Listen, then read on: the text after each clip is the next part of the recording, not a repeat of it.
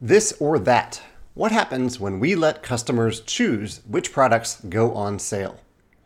If you ever visit St. Louis, check out a restaurant called Bailey's Range. They have great burgers, even if you're a vegetarian like me. Their mushroom veggie burger is excellent, and their shakes are delicious. Bailey's also offers a fun twist on their menu. Two burgers face off, and the burger that sells the most every 2 weeks stays on the menu, and the other goes away. I think it's a great way to encourage people to pay attention and participate. It gives customers agency over a decision that would normally be in the hands of the restaurant. I've wanted to do something like this for a long time at Stonemaier Games, and I finally found a way to experiment with it. A few months ago on the Champion newsletter, I picked two products that we had in stock at all fulfillment centers at the time, and I asked champions to vote on which product they wanted to see at a special discount the next month.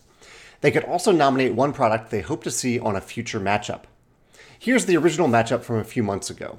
It was Between Two Castles of Mad King Ludwig, the Secrets and Soirees expansion versus Tapestry, Plans and Ploys.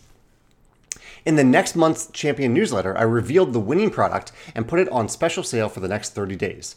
While only champions know about the sale price is available to all web store customers. This has resulted in a few dozen purchases of the product each time we've done it. Essentially, we're giving customers the power to choose which products go on sale. Not that price is everything, but as a consumer myself, I know that sometimes I need a little nudge before I buy a product, even if I already know I want it.